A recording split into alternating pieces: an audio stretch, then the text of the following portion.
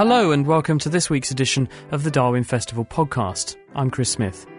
This week we're taking a trip to the South Seas to visit one of the first things that Darwin ever wrote about. And it is evolution, after a fashion, but not as you might know it. I'm Brian Rosen. I'm a scientific associate at the Natural History Museum in London in the Department of Zoology. Darwin's first book on scientific theory is on coral reefs, on their structure and distribution. Before he ever left, and possibly before he even knew about it, there'd already been a considerable debate about the origin of coral reefs, particularly these atolls in the ocean areas, since Cook and before's voyages, and it had become almost a cause célèbre amongst the, might say, thinking people and in and around the Geological Society in London in particular.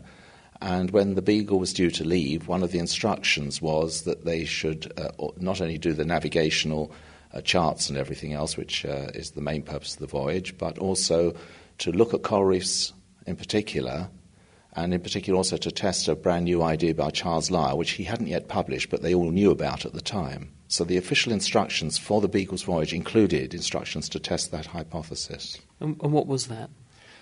Well, because atolls are ring-shaped structures, one of the ideas that people had had, and Lyell developed in particular, was that they mirrored volcanic craters. So the idea was, according to Lyell, that there would be submarine craters which were all, as it were, conveniently at the right depth for reef-building organisms, which only live in shallow water, to then just make a rim of coral on top of the crater rim. And that was Lyell's hypothesis, but it did assume, or did postulate, that there were all these craters all handily at the right elevation for the corals to start growing on. So that was a problem for them, and that's why they asked the Beagle, asked Fitzroy to go and have a look at that problem. So how did Darwin study it, and what was his conclusion? Well, interestingly, and much is now made of this, he developed his own alternative hypothesis. He himself claims, before he ever saw a coral reef, he says he developed it on the coast of South America long before he ever saw a coral reef.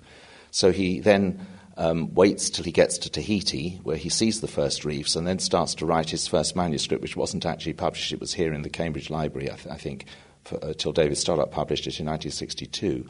But that was his first formulation of his theory, and his alternative was that after the volcano has erupted and had its eruptional period, it begins to subside, the coral reefs grow on the flanks of it, and bit by bit the volcano disappears beneath the waves as the reefs grow onward and upward, leaving you with this ring-shaped atoll. So some of these South Sea islands that we see that do still have their volcano in the middle, they're kind of evolving to become an atoll eventually then? Precisely that. That's exactly what Darwin says. There's a lovely plate where he gathers up all the charts of about, 10-odd number of different islands, just as you describe, all with still bits of volcano in the middle, not erupting anymore, but all of them showing more or less peak left. And you could easily imagine him then putting these apparently quite separate phenomena in an evolutionary, because that's what it is in the geological sense of evolutionary, an evolutionary sequence of the island in the middle gradually fading from view.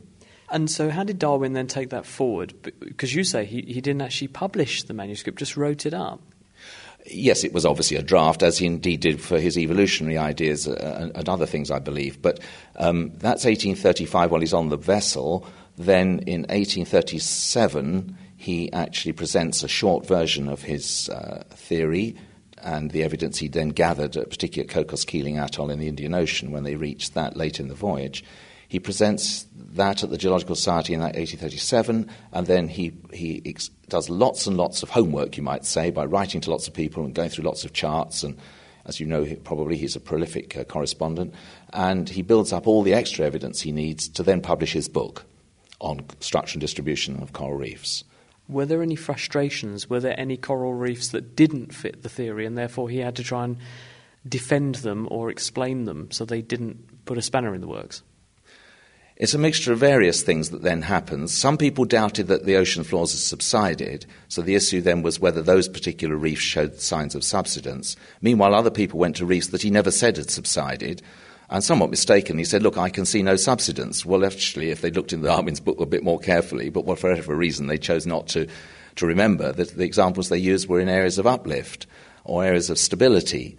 So there was a complex of controversy developed in the later part of his life in particular, following the Challenger expedition, where John Murray, one of the leading scientists of that expedition, had said, oh, look, this is no problem. All these coral reefs just build up from the seafloor. All the little organisms fall down onto the seafloor, build up mounds, and then eventually when they get to the right depth, the reef builders take over and make a coral reef.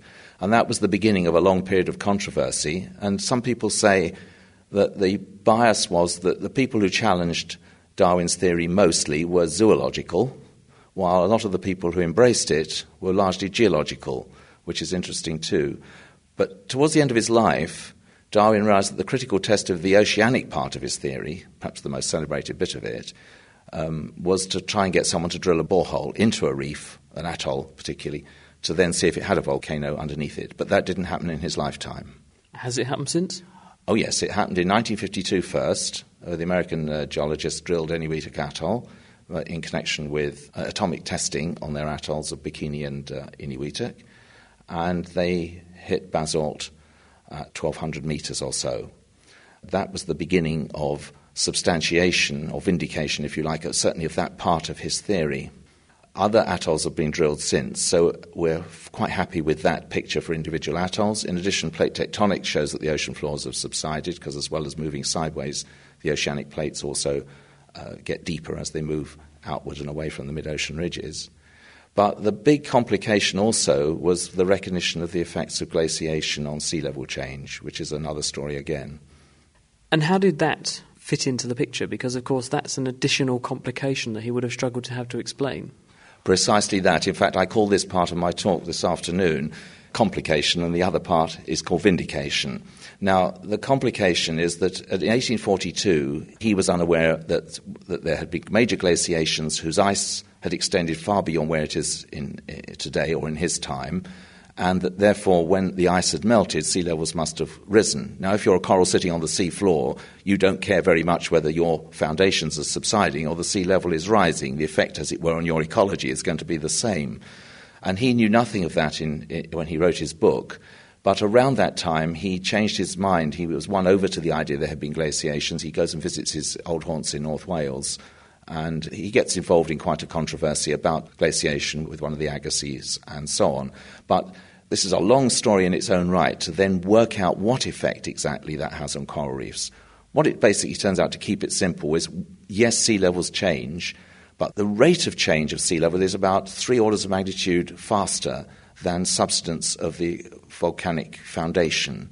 So you've got this kind of yo-yoing of sea level all the while that the foundation is sinking. So yes, the foundations are sinking, but also you have to interpret the surface features of an atoll very much in terms of this more rapid and more recent environmental change, the change of sea level and probably change of climate that's going with that too. So one is, as it were, superimposed on the other. Another wonderful bit of deductive reasoning by Charles Darwin. That was Brian Rosen, who is based at London's Natural History Museum. That's all for this week. Thank you very much for listening, and do please try to join me next time for more insights from the Darwin Festival archives. There are, incidentally, more editions of these podcasts available from our website at thenakedscientist.com. I'm Chris Smith, and until next time, goodbye.